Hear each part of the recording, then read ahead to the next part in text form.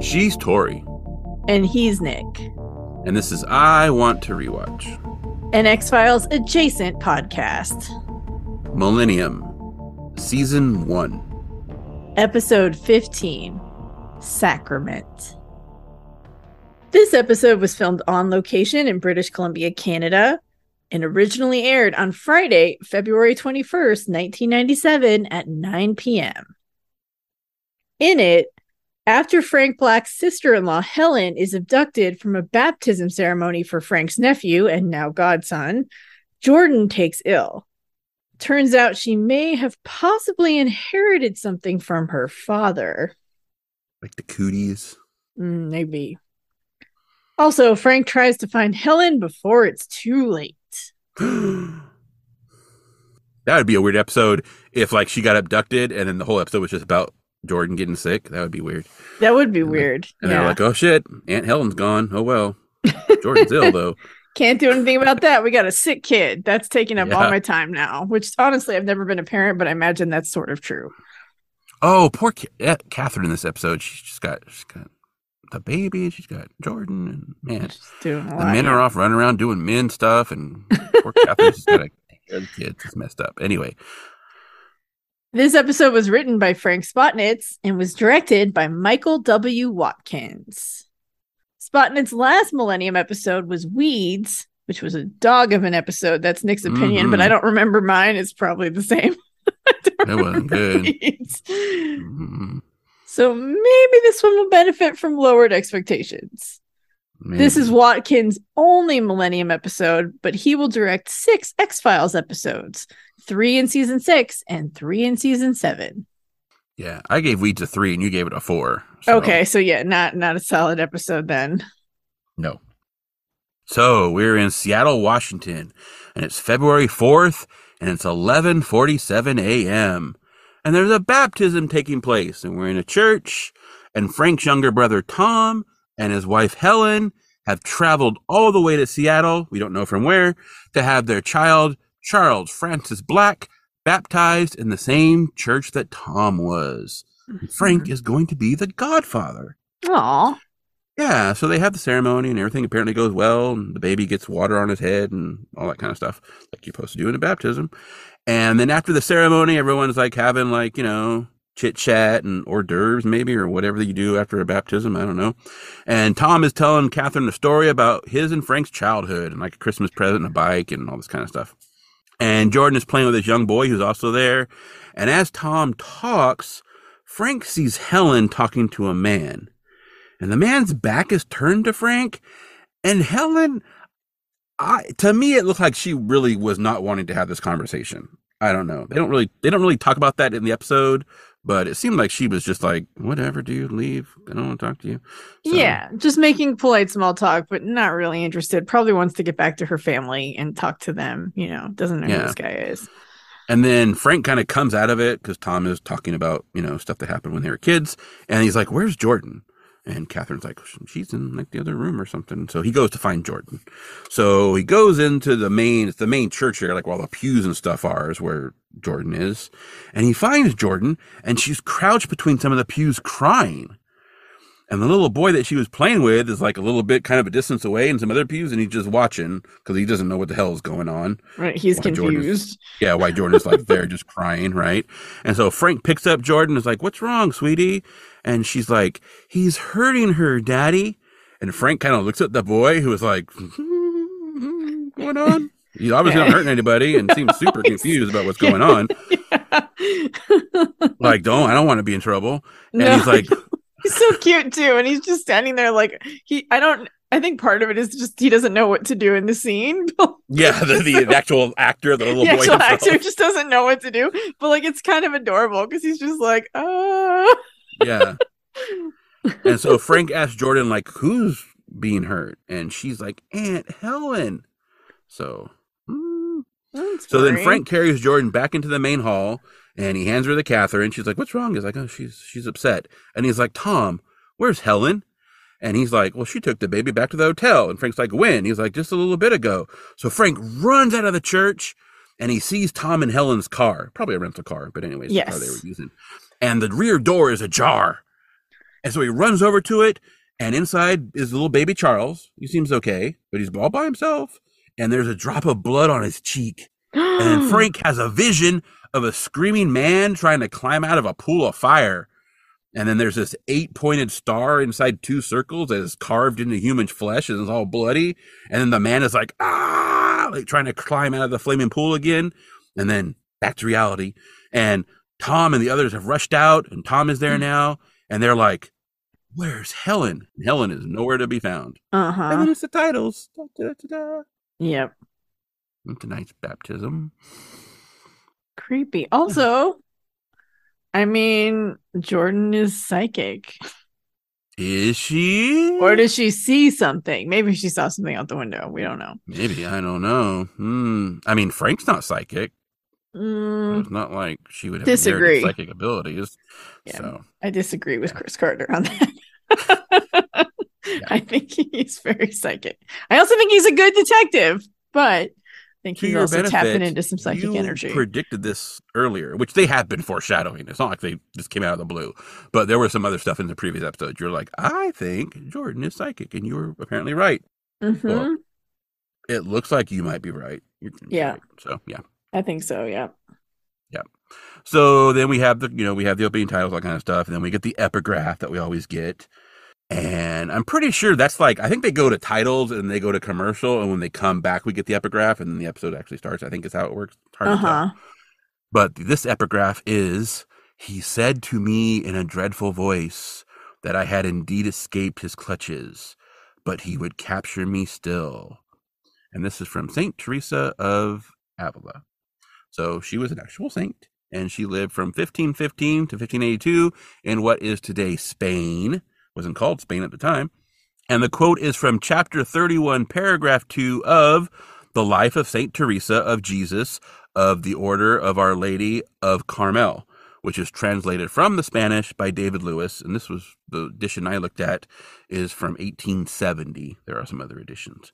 But chapter 31 is titled, Of Certain Outward Temptations and Appearances of Satan, of the Sufferings Thereby Occasioned, Canceled for Those Who Go on to Perfection. It's got a long title. Yes. So paragraph itself, however, is pretty short, because the paragraph in its entirety, again, paragraph 2, is, I was once in an oratory when Satan, in an abominable shape, appeared on my left hand. I looked at his mouth in particular, because he spoke, and it was horrible. A huge flame seemed to issue out of his body, perfectly bright, without any shadow. He spoke in a fearful way, and said to me, though I had escaped out of his hands, he would yet lay hold of me again. And I was in great terror, made the sign of the cross as well as I could, and then the form vanished, but it reappeared instantly. This occurred twice. I did not know what to do. There was some holy water at hand. I took some and threw it in the direction of the figure, and then Satan never returned. So obviously in this quotation, it's different, but it's translation. So, right. You never know. There's always little tiny differences. Yeah. But basically it's about Satan. Okay. So, well, that's on brand for this show. So yeah. Then we're at the Seattle Public Safety Building, and it's February 4th at 3:12 p.m. So same day. Same day. And Frank believes he may have seen the possible suspect, so he's going through police mugshots. And as he goes through them, he sees flashes of the man talking to Helen, but still only the back of his head. He's unable to ID anybody, so Giebelhaus tries to reassure Frank by telling him that the back of a guy's head doesn't provide a lot of information. Like, you're not failing here. It's just you don't have a lot to go on. Mm-hmm. Bletcher shows up, and they go over the current situation. Then Bletch says he needs to talk to Frank, and they go into his office. He tells Frank that he and the Millennium Group can't be a part of this. No prosecutor will be able to get a conviction with evidence provided by the victim's brother-in-law. He tells Frank that he's the best person to help them on this, but if he helps them, he won't be helping. So he tells Frank to go home. Yeah, I get it, but it also seems like bullshit because, like, evidence is evidence. Mm-hmm. It shouldn't matter who gets it. Because, like, what if you happen, like, you're I mean, not that I'm like pro cop or anything, but like, what if you were a police officer? Well, I guess usually they won't allow you to work on those cases, but still, it's Right. like, I mean, in theory, what if you were the only cop? What if it was like a one cop town, like you're the sheriff, I Yeah. don't know. So I guess they're trying to avoid any appearance of bias, but right, because you could rule, yeah. yeah. So like I said, I get it, but it does seem Right. like Yeah. facts are facts. Shouldn't matter who provided them, if they're facts. So. So in the hall, Frank gets Tom, who is obviously upset and frustrated, and they leave. Hmm. And obviously, he wants to be doing something. His wife is missing. He's terrified. Like, sitting around sucks in those situations, I'm Yeah, sure. well, and So, also he feels powerless. He wasn't able to protect his rest. wife, right? Yeah. So, Yeah. Well, and she was taken midday from a street in front of a church. Like, that's not a place that you would think, oh, I need to be worried. So then right. he probably feels guilty because he didn't go with her or, walk her to her Hmm. car or whatever. Who Yeah. knows? Yeah, there's levels of it. There's like guilt, there's powerlessness in the event, but then also like there's not really a lot that he can do as far as like helping to find her because he's not a Right. police officer or anything. So yeah. Yeah. At the yellow house, Frank asks Jordan if she's feeling better. Catherine comes downstairs and Tom asks how the baby's doing. Catherine says he has a little fever, but she just put him down. So Tom goes up to see his kid, and Jordan goes with him. Mm-hmm. Frank tells Catherine they have no motive, no suspects, no forensic evidence, and are treating it as a completely random act. Frank knows this is not the perpetrator's first abduction. Then he asks if she talked to Jordan. Catherine tells him she didn't see anything, and then asks Frank how she could have known someone was hurting Helen if she didn't see anything. Hmm. Frank says maybe she just sensed something was wrong. Catherine looks at him. He tells her that he'll find Helen. She tells him to be careful about making that claim. They both know how these cases turn out, but he says that he'll find her. Catherine knows something is up. Yeah, Yeah. she knows that Jordan has a little bit of psychic powers. So later, the police return Tom and Helen's luggage because they were holding the luggage to check it, see if there's any clues. And then Frank starts examining them, looking to see if there was anything that might have been missed. And he sees that one bag is missing the ID tag. Mm-hmm. So then we cut to a hardware store, and a man enters, and the clerk is like, "How can I help you?" And the man says he needs some things for a project. And the clerk is like, "What kind of project?" And the man says he is adding a room to his house. And the clerk's like, "That's quite a project." And the man is like, "Yes, it will take some time." And then he looks around for a little bit and he's like, "I need some rope and some tools." And the clerk jokingly is like, "What are you building a treehouse?" And the man just stares at him uncomfortably. Yeah, And so the clerk, for like a long time, and he's like, okay, not the person to joke with. yeah. So the clerk is like, "Okay, I'll go get some rope." And then so while he's doing that, the man is collecting some tools, including a utility knife and some duct tape and a serrated saw. He's really looking at that serrated saw like, this looks nice. And the clerk comes back with the rope and he's like, "Oh, are you doing any stud work?" And the man is like, "Yes." And he's like, "Wood or metal?" And he's like, "Wood." He's like, "Oh, well, then you'll want one of these." And he gives him a nail gun and is like, "This will shoot things through wood like you wouldn't believe." And the man is like, "I'll take it." So, And he's like, this will put nails through wood like it's butter. And the guy's like, yeah, okay. Oh, oh. yeah. So then we're at the security office at SeaTac International Airport, and it's 6:12 p.m. Reviewing the security footage, Frank sees a man talking to Helen while Tom collects their bags from the luggage carousel. He looks very similar to someone who would match the person he saw at the church, and then he has flashes of Helen screaming. Fletch slams his fist onto a printout of grainy security footage. He tells Frank that could just be some guy. Frank tells him Tom's secretary received a call from someone claiming to be his friend, and she told him the location of the church for the baptism. Yeah, and when he gets back, she is out of a job. Woo! I mean, rightly so. You shouldn't be giving out personal information like that. No, But that's one of the yeah. first things you should learn if you're ever in like customer service or reception. If people call asking for personal information, you just say, they're not in the office right now. I'll have them get back to you. Like, you don't ever give them any addresses, any information, no schedule information, know when they'll be back. It's no one's business. Yeah. Fletch tells him he needs to back off. He's too close. He tells them that they found a stolen car abandoned in a supermarket parking lot. Frank's like, Helen's blood was inside. He just knows those things. Mm-hmm. And Bletch confirms. Frank tells him that means she's still alive. Otherwise, she'd be in the car. But they don't have much time. As Frank and Tom leave, the man from the hardware store is also sitting in the hall.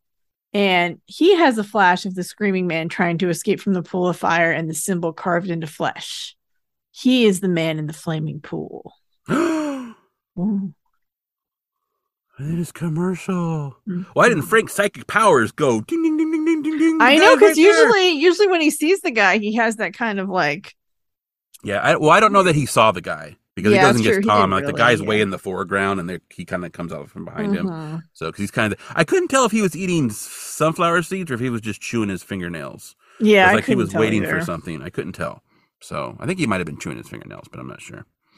So then we come back from commercial, and it's February 5th, 7:42 a.m. It's the next day.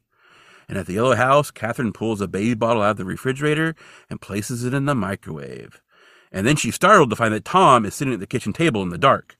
And he tells her that Frank left a few minutes ago to go for a walk.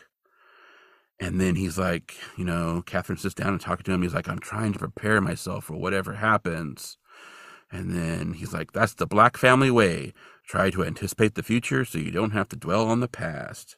Tom is obviously upset. And like we mentioned, he feels both guilty and powerless and all that kind of stuff. And Catherine is like, you couldn't have stopped what happened any more than you can control the future. And he says he doesn't know what life was like before yesterday. He keeps seeing pictures of her suffering, and he can't help her. And then baby Charles starts crying upstairs, and Catherine is like, oh, he's probably just hungry. And so she goes and gets the bottle out of the microwave, and Tom is like, I'll be up there in a bit. And so Catherine's like, okay. She starts to leave, and he's like, can you turn out the light? And so she turns out the light, and she goes upstairs, and he just sits alone in the dark. And so I'm wondering if Tom is also having these flashes and just doesn't know what they are. Yeah, so maybe like the Black family is just psychic. Mm-hmm. They're like the Addams in Wednesday. Like there's a psychic thing that runs hereditarily down their line, I guess. Yeah, I don't know. Because it seems like, because he's talking about like maybe like we saw last episode that like the traumatic event of like almost being killed by a serial killer is maybe what gave Frank his powers, right? Like maybe that's what activated them. Mm-hmm, and so maybe this is what has activated Tom's flash. Oh. Because he's like, I don't know what life was like before yesterday. So it seems like they just started. So maybe. Yeah, it's possible. And then maybe this event also is what triggers Jordan for some reason. Yeah. So, okay, yeah. Well, I will say he's being useless though. Like his baby needs to be fed, and like Catherine's just doing everything. Come on, buddy. Yeah. That's your kid. Get up, get the bottle, do your freaking job. Yeah. There's a scene later when he says some stuff, and I was expecting Frank to say like, well, you've still got a son, but like doesn't come up. And so I was like, okay, yeah, I guess Catherine she'll take care of it. So, Oh, geez. So Frank gets into Peter Watt's car and thanks him for coming on such short notice. That's where he went for a walk to. Mm-hmm. Peter tells him that he's concerned it might be the same person who has been sending Frank pictures of his family. And while he can't rule that out, he does have some other avenues of investigation. He hands Frank a packet full of internal Seattle police dispatches that he unofficially obtained. Mm-hmm. The police have to be notified when sex offenders are released. Frank thanks him and the group for their effort. Peter says that given the unofficial nature of their investigation, he has not informed the group. Oh. This is all Peter working on his own. All Peter. In his basement office, Frank goes through the info. He has a flash and he recognizes Richard Green, the man from the hardware store and also outside Bletch's office. He calls Bletcher. Bletcher tells him Green was in the mugshots he looked at before and he didn't recognize him. Frank tells him that Green has a shaved head. He thinks Green was wearing a wig when he met Helen at the airport and when he abducted her. He also worked at SeaTac. And that's how he picked his victims, Bletcher responds. They know. They pulled him in last night and got nothing. He's a nut job, but he served his time and is currently living with his parents. So that's why he was at the police station. They were right. To talk to him. They called him in. Yeah, Ah, because they're ahead of Frank on this one a little, they or at least, are just yeah. a little bit. Yeah. Frank says they need to watch him. Fletch says they are. He's on 24/7 surveillance. He asked Frank to back off, and now he's ordering him to, and he slams the phone down. Woo. Yeah. Let's got hot. Catherine witnesses the end of the call. Frank tells her that Green was released 2 weeks ago after serving an 8-year sentence. He kidnapped, raped, tortured, and mutilated 2 women. She asks if he took Helen. Frank says he fits. She says he has to tell Tom, but he says that he can't. This is beyond Tom's worst fears, and he won't tell him such a thing until he's absolutely sure. Which I mean, is that's good. yeah, Yeah. yeah, yeah. I mean, there's a habit of like keeping things from people, especially like from like wives and shit in this show, like keeping things from Catherine, that kind of stuff. But like this is one of the things like, yeah, you don't bring that up if you don't have to. Like you don't know No. yet. Yeah. Don't do Wait that to till the you dude. have something more conclusive. Otherwise, you're going to make him worry and it might be for nothing. Yeah. Also, like he may be. I mean, I don't know. I mean, maybe he knows his brother, and maybe his brother is not really very creative. But to say like this is beyond Tom's worst fears, I don't know that you could say that if some dude has had his wife abducted. Like I imagine you could think of the worst things possible. Yes, Honestly. probably. So yeah, I think it's just a turn of phrase, right? It's I guess. beyond Yeah. his worst fears. Oh. Or maybe Tom is just a dullard and doesn't think of things like that. Although apparently Tom works in academia, is what he says. Yeah, I don't So think that's the case. I think it's just one of those phrases that yeah, if you think about it too hard, it sounds weird. yeah.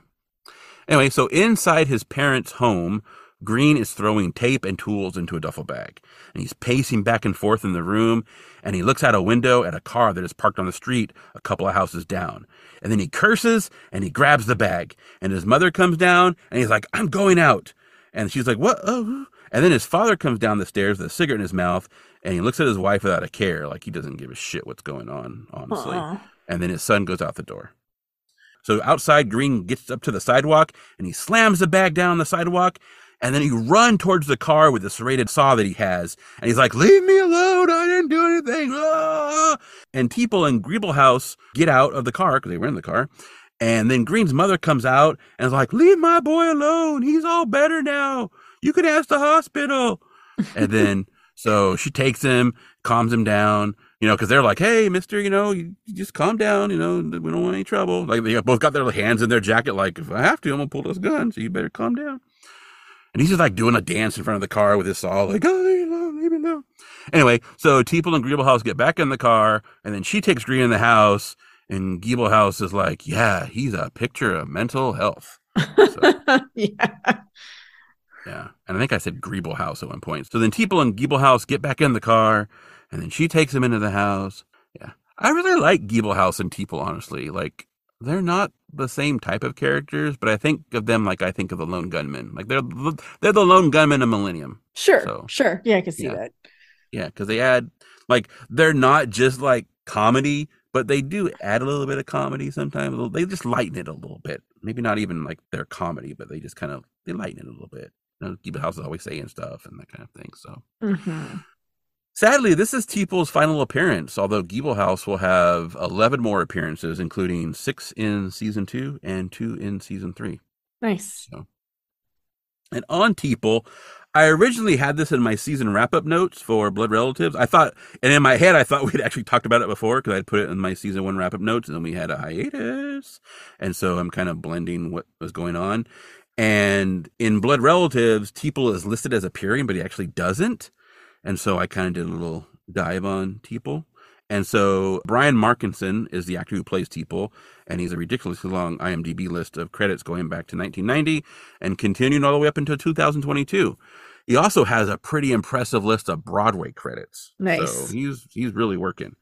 And IMDb does corroborate the non-appearance in Blood Relatives because it just says credit only. Sure. So, cause remember, we had talked about that in Blood Relatives. Yes, how, like, I do remember. His name is there, but like he's not in the episode. So he's technically actually only in 2 episodes, The Judge and this one, which is weird because it feels like he was in more. Yeah, But it does. maybe it's just because Griebelhaus is in more. Like he's been in more since then, and he's going to be in more later. Maybe I don't know. It just feels like they've been in more episodes. Like they're a team, right? Like they're always together. It's always Griebelhaus and Teeple, but apparently not. So. He does appear in 2 episodes of The X-Files. One we've already seen, which was season 1, episode 21, Born Again, Mm-hmm. possibly one of, if not the worst X-Files episode, where he played Tony Fiore. He was the guy who killed his partner and then married his wife and then pissed off the little girl who had telekinesis because she was a reincarnation of the dead guy, Yep. which is not a good episode. But yeah, so he was that dude. And then there's an episode we haven't seen yet, season 5, episode 19, Foily I Do. So I'm Frenchie for Tori when we get to that one. Yay. Yeah, last episode Yay. of Teeple. Cool. Not cool that Yeah, I think we talked a little bit in Blood Relatives about how I think they just kind of merged them together, I think so. kind of thing, Yeah. and It was just just had they Evil realized House they of the just years. kind of needed one. They didn't Yeah. really need So two. why have 2 dudes? Because there were Why too pay many. 2 people when you can just pay 1? Yeah. So yeah, I mean he doesn't seem to be like hurting because of it. He's been busy, busy, busy. So good for him.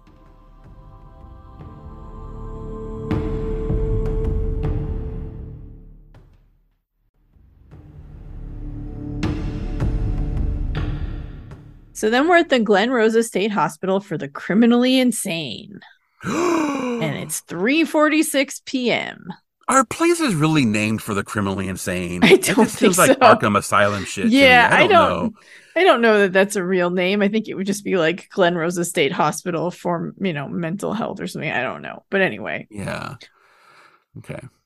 Frank meets Dr. Patricia Moss, and she's not surprised that Green is in trouble again. He completed his psychiatric course, but if she could have held him for longer than 8 years, she would have. Unfortunately, she was overruled. She tells Frank that they have a 90% success rate at Glen Rosa, i.e., people who go there come out and do not commit more crimes, at least 90% of them.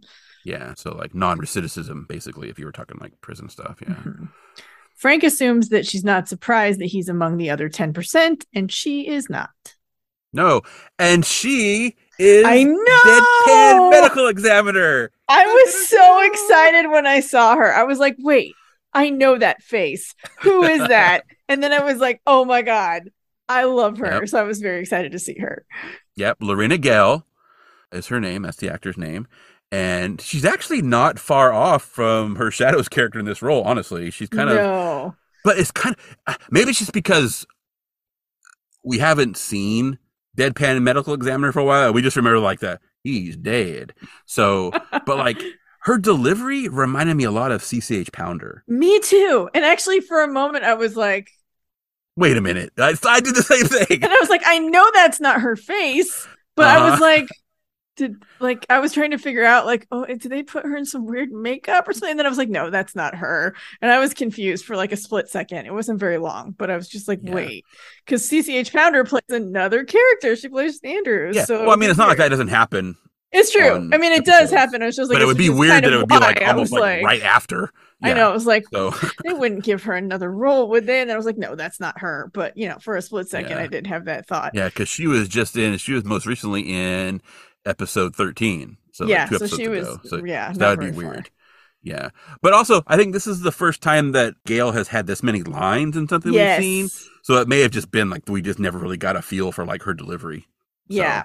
So we've seen her twice before in Shadows, and then she was also a nurse in One Breath. Yes. And she's going to be in X-Files 2 more times, once very soon and once much later.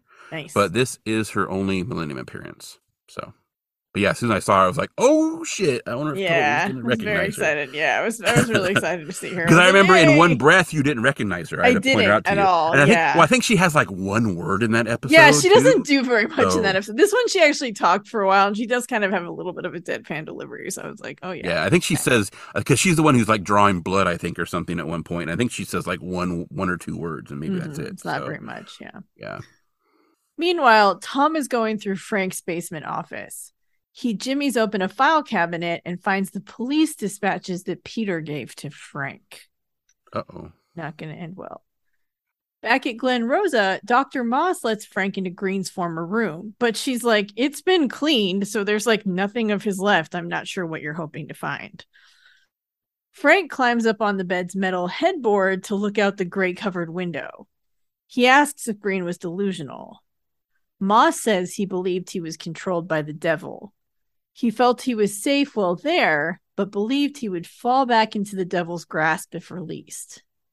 Frank has visions of Green screaming, trying to escape the pool of fire. Frank says he saw himself as a victim, tortured like the women he abducted. Ma says she wishes she could say they were able to help alleviate his delusions, but to be honest, they released Green with a bottle of pills and a prayer. Ooh. On the wall behind the bed, Frank finds the 8-pointed symbol surrounded by 2 circles carved into the wall. It's the same symbol he's seen in his flashes carved into the flesh. Ma says Green must have done it. He had a crude version burned into the flesh of his bicep. Frank says it's the mark of Lucifer, an ancient symbol drawn as a sign of true loyalty. Whoa, the devil! Yeah. And then back in Frank's basement office, Tom finds a holstered service revolver in the back of a drawer. He loads it and he has Green's file open. Uh-oh. Yeah, not good. Yeah. I'm thinking this must have been like an ankle gun or something because his service weapon would not be a revolver. And we saw that it wasn't a revolver in the thin white line in those flashbacks. Also, later when we see him actually using it, spoiler, it is super tiny. It is a super tiny gun. It's like almost like a toy gun. It's like Mulder's backup, gotta have it. So it's like, that's what I'm thinking. It's like an ankle gun kind of thing. Mm-hmm. So especially because like it was in the holster, so you would just strap it on and be ready to go. Yeah. So then we see Catherine, and she's carrying Jordan, who looks like asleep or passed out or something, into the kitchen. And then the phone rings, and it's Frank, and she's like, "Oh, I'm so glad it's you. I had to take Charles to the Merediths. Jordan is burning up with fever, and so I'm about to take her to the hospital." And Frank is like, "Oh, where's Tom?" And she's like, "Isn't he with you?" So, where is Tom? You have a son, my friend. Where are you? Goodness. Yeah. So she's like, "Isn't he with you? He left an hour ago and told her he was going to meet Frank downtown." So, uh-oh. Yep. So then we see someone knocking on a door, and the door opens, and it's Green. And Tom is like, "Where is she?" And Green is like, "I don't know." And then Tom puts the gun right in Green's face and pulls the hammer back and says, "You're going to tell me where she is." And then it's commercial. Mm-hmm. Then we come back, and guess what? Tom is still there, and he grabs Green and pulls him forward, and Green goes down onto his knees, and Tom is like, "I'm going to kill you," and then asks him where his wife is. And Green is like, "I don't know." And then Giebelhaus and Teeple run up behind Tom, and they got their weapons drawn, and they're like, "Put down the gun, Mr. Black." And then Giebelhaus is like, "We don't want to get confused about who the bad guy is." And Green, who is standing up now in a continuity error, honestly, grabs the gun and puts it against his chest, and is like, "Do it! Shoot me!" Because he was all kind of like super mellow, but now he's kind of getting all ramped up. I mean, I guess you probably would if you have someone pointing a gun at you. Yeah. And so he's like, "Shoot me, shoot me." And then meanwhile, we see that Green's mother has appeared in the hall behind him. And so she's seen what's going on. And then Giebelhaus is like, "Don't do it, Tom. He can't tell you anything if he's dead." And then Tom breaks down. He lowers the gun and like kind of collapses onto the stairs. And Giebelhaus goes over to him. So, yeah. Mm-hmm. So, nobody got shot. Which is good. I thought he was going to grab the gun and like actually like pull the trigger. Oh, man. He totally could have, because I doubt Tom has like any kind of like, Tom trigger control. He's not very good at using a gun. He shouldn't be doing that. I get that he's desperate and grieving and, all sorts of feelings, but come on, buddy. Not good. That would have been an interesting way for the episode to go if he had done that and then he's dead and then Tom is like being prosecuted for murder, for killing him, and then they got to figure out they have to figure out like a way to like this happened, and then they still. But then Frank would be adopting a baby. Well, I guess if they found Helen, they would still find Helen, but then like I guess that would have to be like a 2-parter because you'd have to add a whole nother level to it. So I mean, Tom would eventually get off, I imagine, because they could eventually maybe prove that Green pulled it. He'd maybe have like to do like some community service for pulling a gun on somebody or something. I don't know, but yeah. He's friends with the cops. They get him off. Oh, our system is so broken. Anyway, it's 10:32 p.m. Frank pulls up to the yellow house and goes inside. Tom is alone downstairs. Frank closes off the room and asks Tom what the hell he thought he was doing. Tom says the only thing he felt he could do. And Frank's like, by breaking into my office and stealing my gun? Tom says this wouldn't have happened if they hadn't come here to Seattle. Frank brings this on himself. It's a sickness, and he can't keep it locked in the basement. Frank says he'd do anything to protect his family. And Tom's like, by keeping me in the dark. Tom doesn't want protection. He wants the truth. Frank says there are some truths best left unknown. Tom says he can't keep it from them. He can't keep it from any of them. Yep. Trying to build that little perfect bubble, the yellow house, but you can't keep the world from coming in. Mm-hmm. And then Frank enters Jordan's room. Benny is sleeping on the bed with her. She has a bandage in the crook of her arm from a blood draw, and Catherine comes in. She tells him at first they thought maybe she caught something from Charles, but it's the same thing as when they first moved to Seattle, because Jordan was hospitalized after falling and hitting her head after suffering from a fever in the pilot. If you did not listen to that episode, which you can go back and do now. I mean, not right now. Finish this one first. And then. And also, Benny is the little puppy that she got, which is now he's huge. He is but huge. He has reappeared and is sleeping on the bed with her. So. So at the hospital this time, they ran a bunch of tests, but they couldn't find anything. And Jordan still has a fever. Frank gets a message on his pager, 2000, which obviously Millennium Group. It's now 11:02. They hug. Yep. So he talked to his brother for half an hour, I guess. That was a heated conversation. Those take a while. Yeah. So then the thunder rolls, and Frank's Jeep pulls up alongside Peter Watt's car. And Frank introduces his brother to Peter. So I guess he's not keeping him in the dark anymore. He's taking him along. Peter was able to get in the police impound and examine the car they found that had Helen's blood in it. I love that Peter's like breaking into the police impound lot, everything, stealing records. Like he's just doing whatever. It's great. Yeah, he's got some connections or something, man. Anyway, he found like some pine needles in the air duct. It's from a conifer tree native to Japan. The only place it's found in Washington State is at Peninsula National Park, where they did a test planting. It's 20 miles away. Oh. Yep.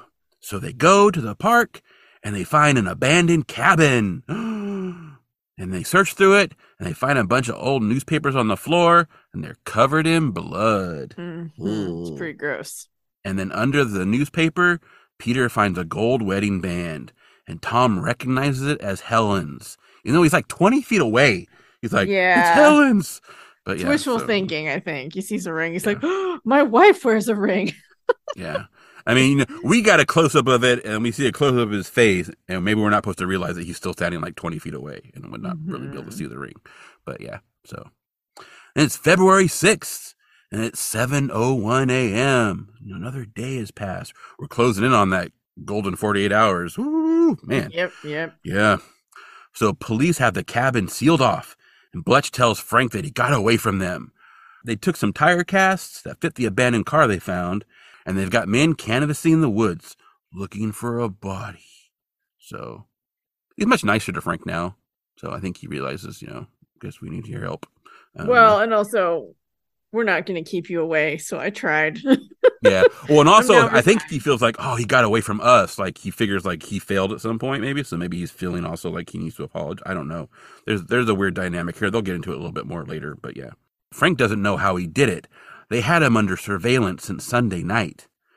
Bletch says, well, maybe he did it quickly on Sunday afternoon before they brought him in as a suspect. So he's like, grabbed her, killed her, and then they brought him in that night because that was all the same day, right? So maybe it was fast. I don't know. February 4th, the day of the abduction, by the way, was a Tuesday in 1997. So I'm not sure where Sunday comes in. But anyway. Sure. Yeah. So as they leave, Frank asks Peter to make sure the ring doesn't get lost. Because that would probably really fuck Tom up too if that's all he has left. So, and then Tom is like all zombified in the Jeep. And he's just all like staring off in the distance. And Frank tells him that Peter is going to stay to help with the operation. And Tom says he feels nothing. Nothing is inside. None of it is real. And this is where I thought Frank was going to be like, you have a son. You have to be strong for him. That kind of thing. Nope. Yeah. Frank is like, are you ready to leave? And Tom is like, let's get the hell out of here. So they leave, and it's commercial. Yeah. Yeah. I don't know. Tom is clearly not prepared to be a single father because he's clearly not do No, anything no, for no. his Well, I mean, kid. is anybody really? I mean, honestly, is anybody No, but I really just mean ready? like he's not even like Catherine's just taking care of the baby for him. He's doing nothing. I'm just Well, like, honest, come on. let's be honest. I don't think Tom was going to do fucking much if Helen was around. So It's I think it true. was all going to be Helen. So, Yeah. I don't think like, Frank and Jordan have a dynamic, right? A really cute one, a really sweet one. And it's going to come up later in the episode, actually. I don't know that Tom and Charles are going to have that dynamic. So I think Tom is just going to be like, oh, yeah, I have a kid. And he's going to go to Yeah. work. And Helen's going to do everything. So I could be wrong. Hmm. So then it's February 6th at 10:16 a.m. And Jordan still has a fever, so Catherine tells her she's going to stay home with her. And Jordan's like, Mommy, why is the man so mad? And Catherine's like, Who? And Jordan's like, The man who is making Aunt Helen cry. And Catherine's completely taken off guard by that. She's like, Mm. So Frank enters and he says hi to Jordan. And he turns and he sees that Catherine is looking not well. She's still a little off guard. She's like, Huh. Yeah, And because he's he like, missed all that. He came in right Right, after that. So, right. yeah. And he's like, What's wrong? And then we see police arrest Green and remove him from his home. Frank arrives, and Bletch tells him Green's blood was found in the cabin. They also found a bunch of tools in his room, so he's their guy, but he's still not talking. Frank's like, That's not why you called me down here. And it isn't. And then he takes Frank to the backyard. We see officers and forensics are digging up the backyard and sifting the soil. They uncover a body.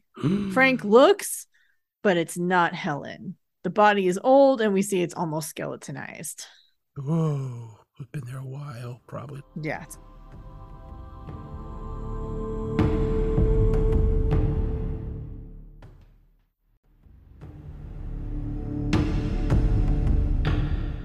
So then it's 5:15 p.m. and Frank and Tom are at the public safety building. And Tom has the ring in a plastic bag, so I guess he didn't get lost. And Green is still being questioned. And then Peter arrives and says that the body at the house was killed at least 9 years ago. So Yeah, that before he makes got, sense. Yeah. yeah, because he was incarcerated for 8 years, right? So, Yes. yeah. Yeah. But he found something. In the roof of the mouth, there are burn marks, likely from a cigarette, in the shape of a star. And Frank says it's the same symbol burned onto Green's arm. Which, that's honestly, like, to do that design work with a cigarette, that's some skill. I mean, it's Yeah, disgusting. Because it I imagine you is. probably did that to the person while they were alive. Oh, Yeah, and it God. probably hurt like fucking hell, but yeah. Yeah, but still, that takes some skill.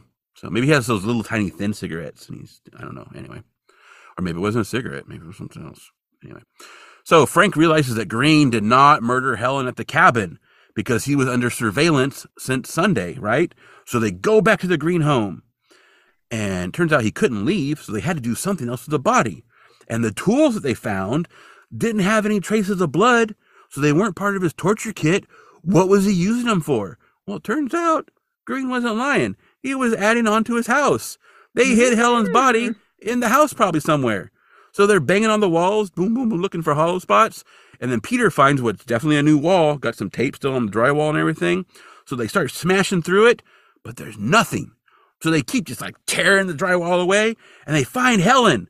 And Tom is like, oh no, but her body's still warm. So Bletch calls for a paramedic, and Tom is like holding his wife's hand, is like, oh baby, baby, because obviously, his wife is in bad shape. She does not look good. And then Frank sees that Green's father is standing at the top of the stairs smoking. He has like no emotion or reaction to anything that's occurring in his house. And then Frank sees flashes of the symbol carved into flesh, and Green screaming in the fire pit. Oh. God, how horrible for Helen too to be like literally walled up and just know you're probably gonna die there because you're being Mm-hmm. walled up. Yep. Yep. I mean, honestly, depending on what she's gone through, she might have been like, just like get it over with. I mean, I Yeah, don't but it's know. not gonna be quick either. So No, not if you're walled up. Yeah, but I mean, yeah. Whew, that's just, yeah. So then it's February 20th and it's 2 weeks later. Bletcher pulls up to the yellow house. Frank is sitting on the front steps. Bletch wanted to give Frank the rundown before Tom and Helen returned from the hospital. Frank's like, bad news. And Bletch says, the old man has a good attorney. They can't prove his involvement. Frank says the old man used Green to procure his victims. He was the devil that Green couldn't escape. Bletch says, unfortunately, any testimony from Green won't be worth much. And then he apologizes. Frank says Bletch saved Helen's life. It was his surveillance that forced them to hide Helen in the house. Catherine comes out with Jordan and Charles just as Tom and Helen arrive. Bletch tries to say hi to Jordan, but she just hugs Catherine's leg. Helen is recovering. She's still kind of messed up. Obviously, she probably went through a lot. But Catherine hands Charles to her, and obviously she seems relieved to have her baby, so that makes sense. Jordan is still clutching Catherine's leg. Frank offers his hand, and he and Jordan go for a walk. And then it's the end. Mm-hmm. Yeah. That last scene with Frank and Jordan, like, walking hand in hand, because we just see them from behind there walking down the sidewalk. Like, that was a good scene. I got a little tight-throated during it. Yeah, it was cute. It was cute. Yeah. And also, I kind of know where the season is going. I kind of know where the show is going. So it kind of hit me a little even harder. I don't know where it's going. So yeah. Also, it was just beautifully done too. It was just like, takes his, father and daughter walking off, and you assume he's probably going to have a talk with her, maybe, or something about her new psychic powers and how she needs to use them for good and not evil. I don't know, but yeah. So. Yeah, it just, I don't know. I've always, like we've mentioned before, like, I'm always just impressed with Lance Henriksen in this series. Yeah, he's really good. And then he and Jordan, the actress playing Jordan, they have a really good dynamic that really seems like a father-daughter thing going on. Mm-hmm. And so, like, this just kept going with that. And so it was kind of, it was sweet. I loved it. So Richard Green was played by Dylan Haggerty. And maybe it was the shaved head, or maybe it was what I see as a resemblance, possibly because of the shaved head. I don't know. But I was really getting some Kevin Wendell Crumb vibes from him, especially when he was in the hardware store, but also just in general. And, of course, I'm referring to James McAvoy in Split. I don't know what that is. Oh, okay. Well, it's a movie that I would never have watched, but it's part of the Unbreakable trilogy. It's the second one. At the time, no one knew it was this second part until there was a little Bruce Willis thing in the end. And I only watched it because Jeff and I we watched Unbreakable and decided we were going to do the trilogy, because neither of us he had seen Split, I had not seen Split, and then neither of us had seen Glass. And so we watched it. Split is a really good movie, and James McAvoy is fucking amazing in that, because he has multiple personalities, right? That's why it's called Split. And you freaking believe it. He's amazing in it. So anyway, I was getting that kind of vibe. And he has a shaved head in that movie, and so maybe that was part of it too.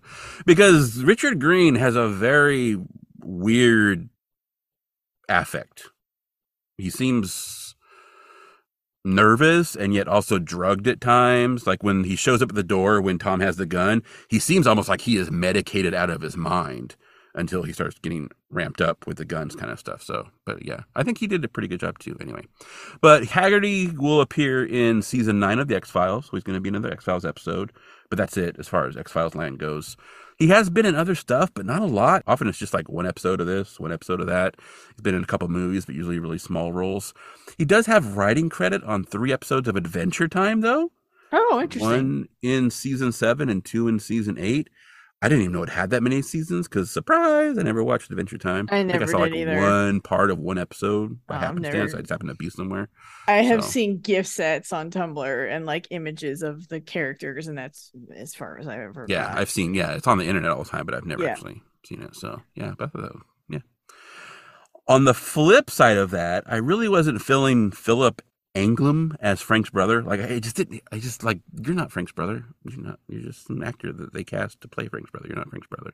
So, but he did look really familiar to me, and quite possibly it's because he was Lord Byron in 1998's Haunted Summer, which also includes Alex Winter as John Polidori, Eric Stoltz as Percy Shelley, and Laura Dern as Claire Claremont, and Alex Krieg as Mary Godwin, a.k.a. Mary Shelley. Nice. Anyway, he's also in 8 episodes of Deep Space Nine as Vidic Beryl, which I never watched, even though Avery Brooks is in it. And I know Tori likes it when I bring in the Star Trek. Yeah, I So gotta say, Deep Space Nine is the one that I never like officially watched. So I do need to go back and rectify that. My brother was really into it, and he thought it was the best Star Trek. He probably still would. He is now dead, so he can't think anything.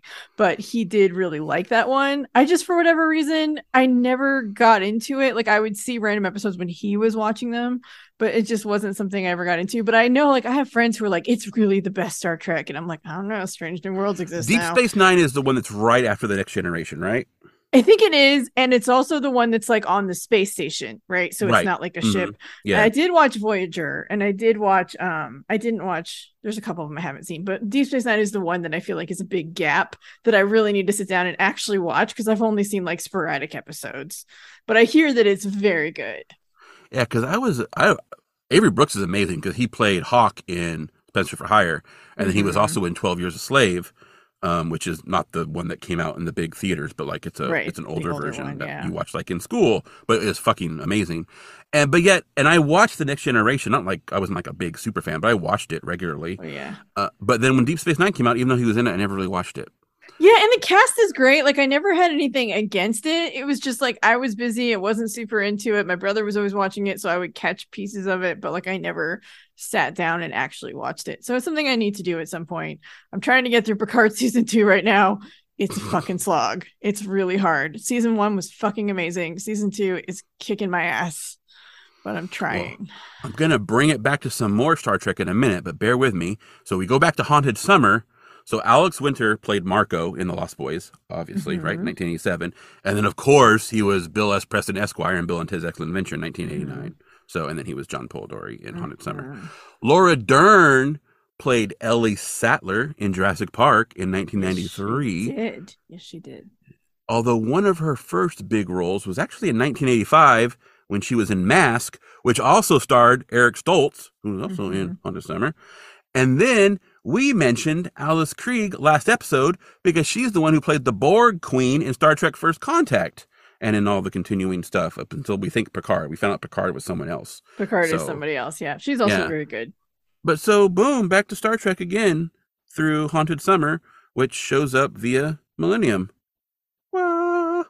So, yeah. Because Haunted Summer, if you're not familiar, listeners, is the summer holiday that resulted in Mary Shelley's Frankenstein or the Modern Prometheus being written, as well as Polidori's The Vampire, which was an influence on Bram Stoker writing Dracula. So, Uh-huh.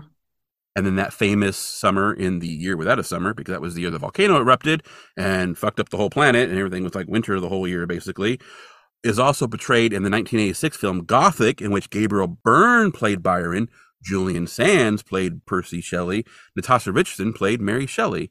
And I always confuse that movie with The Bride, which came out in 1985, which starred Sting as Baron Frankenstein, Clancy Brown as the monster, and Jennifer Beals from Flashdance as the bride.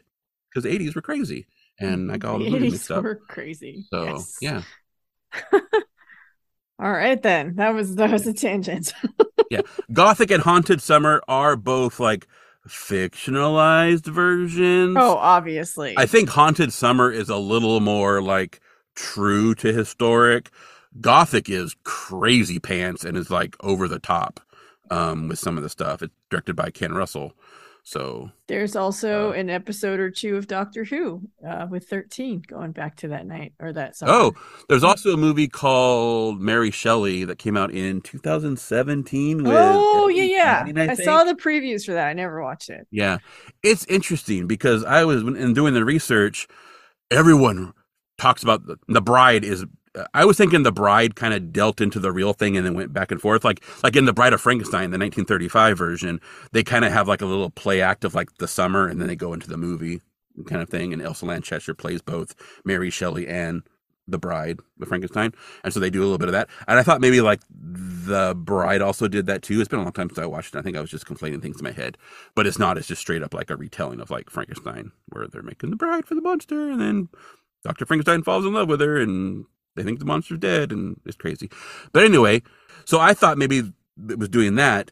But everyone talked about how The Bride was like a horrible movie. Everyone hated it. And like in the Wikipedia thing, it's like it was a catastrophic failure and only earned like 3 point something million in the box office. And of course, we're talking 1985. The Mary Shelley movie from 2017 earned a whopping $1.9 million internationally. Ouch. Yeah. And yet they're like, oh, The Bride was a catastrophic failure. And I didn't read anything saying about how, like, Mary Shelley was a failure. So I thought that was kind of interesting. But yeah. Yeah. Yeah. A little off topic of the Millennium episode, Yeah, but just a little bit. just a little bit. I mean, we talk about vampires and We go Frankensteins and on stuff. tangents So, all the time. So yeah, yeah. not abnormal. Star Trek, we talk about In Search Of, got Leonard Nimoy in it. That's Star Trek. Yes, it So is Star Trek. Lost It is Star Boys, Trek Alex Winter, adjacent. Bill and Ted. It's Um, all it's all interconnected. connected. If you're a nerd and you're going to like an X-Files convention, there's going to be Millennium stuff. There's going to be Star Trek stuff. Like, there's probably going to be some horror stuff. There's going to be some steampunk cosplayers somewhere because they're always around and they always look fucking amazing. So, I would love to do that. I do not have the time or energy, but it looks great. Yeah, there'll be someone doing like steampunk Millennium stories is what they'll be doing. Oh, shit. Yeah. That would be fucking cool. Yeah. Damn. All right. I mean, if you can do steampunk Star Wars and steampunk everything else, you can do steampunk Millennium. Why not? Oh, yeah, for sure. So, ooh, yeah. Steampunk X-Files. I bet someone has done that. And I bet it rocked. yeah, back to Millennium. Yeah. So I kind of liked this episode, I have to say. I did too. I thought it was really entertaining. Like, I was interested the whole time, so I thought it was fascinating. At least I wasn't bored. That's good. I actually forgot that Frank Spotnitz wrote it at one point, so that's, I guess, a plus for him because I haven't been super impressed with his stuff lately. Yeah. So. Well, and it was good because, like, the setup is weird. Like, she gets kidnapped outside a church. You're like, what the fuck's going on? Is this related to, like, whoever's been stalking Frank? Is it, personal or is it just random? And then, like, we see the killer guy, and then, like, it turns out the killer guy was basically just a stooge for his evil father, who his father is fucking evil. That guy has an evil energy. They did a really good job with that. Mm-hmm. Yeah, I thought it was good. I was into this one, especially coming off the last one where I was not as into it. I think I'm trying to decide if I want to give it a 7 or an 8. Oh, I think I'm going to give it an 8 because of Jordan. Because Jordan and Catherine are great. Frank's brother's useless, but Jordan and Catherine are great. And also, I think Jordan is psychic. I think it kind of vindicated my theory that Jordan is psychic, in addition to her father being psychic, and possibly Tom is having some psychic abilities too. So the whole family, really. Yeah, well, Tom, fuck him. We're never gonna see him again. So he wasn't very good. So I'm not sad about that. Yeah, I didn't really. You don't always have to be like your sibling. You don't even have to look like your sibling. Sure. But I just could not get that he was Frank's younger brother. It just not. It's like nope. Yeah, I kind of just bought into it because they told me. But yeah, if I really thought about it too hard, I'm with you. He doesn't have that vibe. And also their dynamic was super weird. Like, we learn about how Frank protected him as a kid from their dad's wrath. But then, like, I don't know. And I get that he's traumatized and dealing with a lot of shit, but he just, I don't know. I felt like he was really weird, and everything he did felt like it was more written for the plot than something someone's brother would actually do. Yeah. Yeah. And apparently, did you read that story as Frank bought him the bicycle? I thought the father did, and he just ruined it or whatever. Like, he crashed into the car, right? Because he was like, I wanted this bicycle forever. And then Christmas morning, and Catherine's like, I think she says, like, he got it for you. And he's like, Frank got it. And so to me, I'm like, that means Frank got it for him. But I don't mean if that means that Frank got it as a present. But I don't think so, because then, like, he jumped on it and was riding it and then scratched their car. And then Frank took the blame and got a whooping for it. Yeah. So it seems like Frank bought him the bicycle. Yeah, I don't know if that's what they were trying to say. But yeah, either way, like, he kept him from getting in trouble for running it into Dad's car. So yeah. I think it's just supposed to make it that Frank is a good guy and will do everything to help his family. Yeah. Just reinforce that. So, and then Tom, isn't really useful. So no, Tom is useless. Yeah, Tom is useless. Okay, well, let's see. You gave it an 8. I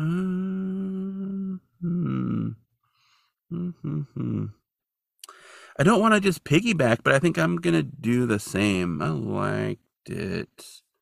I think everybody. Well, aside from, I don't think the guy playing Tom did a bad job. I No. just didn't believe him as. I think that was more of a casting thing Sure. than his ability. Hmm. So, and maybe a writing thing too, possibly. I don't know. But everyone else seemed to do a really good job. And then we've got lots of layer, like you said, like Helen gets abducted. We've got some conflict with Frank and Bletcher, right? Yeah. And then we got Peter like on his own, just like Peter sneaking renegade in from the group. to the So impound lot and examining the car, doing all the things yeah, police and doing should all be this kind of doing. stuff. And Yeah. then we've got Jordan getting psychic powers. We've got a guy who is probably like totally fucked over as a kid, which is why he has mental issues, and then is being used like as a Renfield for his Dracula dad to find Hmm. like victims. His dad is basically a serial killer and uses him Yes. like as a henchman, essentially, is Yeah. what's going on. So the one thing I wasn't, and they did this in Never Again, when they talked about, remember when he burned the tattoo with a cigarette? Yes. And then when you look at it, Scully's like, oh, it looks burned. It just looked bloody. It didn't look Yes. burned. They did the thing where they kept talking about the symbol in Richard Green's arm was burned in with cigarettes, which I think they wanted to tie in to like the cigarette scars on the roof of the mouth stuff. But then all the images we see, it looks like it's carved in. Yeah. And That's then when we true. see it, it's really raised up on his flesh. But like that's not necessarily a burn. Like you can do tattooing like that where you cut the skin and it raises up like that. So I'm Hmm. not sure about the whole like burning versus cutting thing, because like the bodies don't have that cut into them. So it seems like more of that was his wound, but yet it's definitely carved into his flesh, not burned into his flesh. So I Yeah. don't know. Unless it was then like cauterized with a cigarette after he did it, maybe. I don't know. But Yeah. we don't get I don't that. either. So Yeah. again, minor quibble, Yeah. but For sure. yeah, much easier to show carved flesh than it is to show like someone burning you with a cigarette repeatedly. So both are gross, honestly. Ugh. Hmm. But yeah, double eights. All right. Well, good for Millennium for coming back from the last episode that was not as good. Yeah, and the episode before that we gave double eights too. Nice. And then we gave wide open double eights. So yeah, Millennium's doing pretty good. Doing pretty good, Millennium. Yay. Keep it up, Millennium. Keep it up. Yeah. Also, Millennium has a thing with dads. Maybe they do it on purpose to accentuate what a great dad Frank is. Dads are bad in Millennium. Dads are not good in Millennium. There's Well, a I lot of wonder if episodes it with bad also dads. relates to like God and the devil and God being the father of man. And I don't know. I don't know. Maybe there's some theme there that I'm just not catching. Yeah, but there's a lot of bad dads in Millennium. There Whew. are. There are. Yeah. Whew, man. And I get it, because this is what this show is about, but man, some of this stuff is just like, oh, damn, stop. I don't want to know that people do that to other people. I know they do. The world is bad. I can't live in the yellow house either, but man, fuck. I know. Ugh. Yeah, it definitely can get dark. You know what doesn't get dark? What? The fact that this episode is hosted by Tori and Nick and recorded in collaboration with Black Cat and Orange Tuxedo Studios. Nice transition. Working on it. Episode production, design, and editing is by Lazy End Productions. Our music is Dark Science by David Hillowitz, and The Truth is What We Make of It by The Agrarians. Our bonus X-Files adjacent feed is where we cover television and films that are, you guessed it, X-Files adjacent. And as you can tell by our conversations, like, adjacent is super loose. Mm-hmm. So it's whatever yeah, we want it to be. We can make connections. We have red yarn. we do a lot. Buy stock, honestly, because you go through a lot. If you like what we're doing, tell a friend. We'd be happy to have them join us. Speaking of which, be sure to join us next time as we try to figure out if the truth is still out there.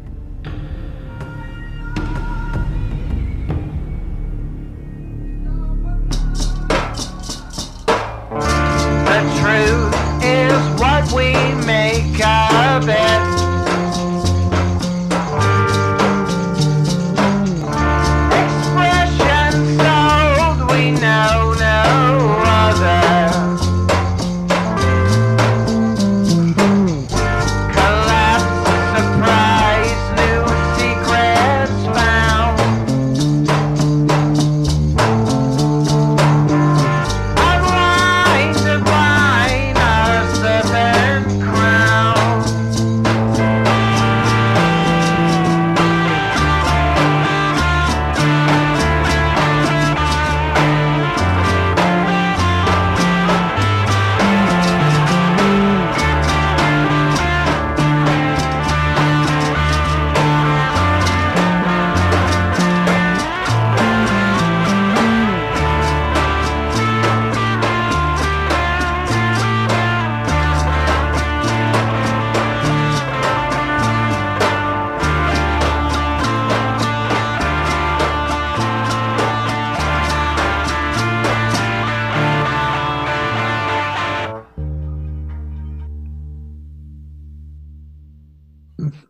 It's me. Oh, got the Pepsi burp in there. Good I job. know. Okay. Yep. Yep. Also had a cheese stick. It was sharp cheddar. It's very good. Oh, you didn't get accosted by No, Locke. I've been not giving it to him, and so I think he's chilled Oh. out. He's also sleeping on the bed, so maybe he didn't Oh. notice. Well, then let's roll. Yeah, All he is. right. He got his snack earlier, and then he whined at me after, and then he got a toy from their advent calendar because we have a Oh, kitty advent calendar, and it has 25 toys. So every day now, 25. It's only supposed to have 24. What kind of kitty calendar is that? it's a magic one. Yeah. So all the way from now to Christmas, they get a toy every day because they're Wow. spoiled as shit.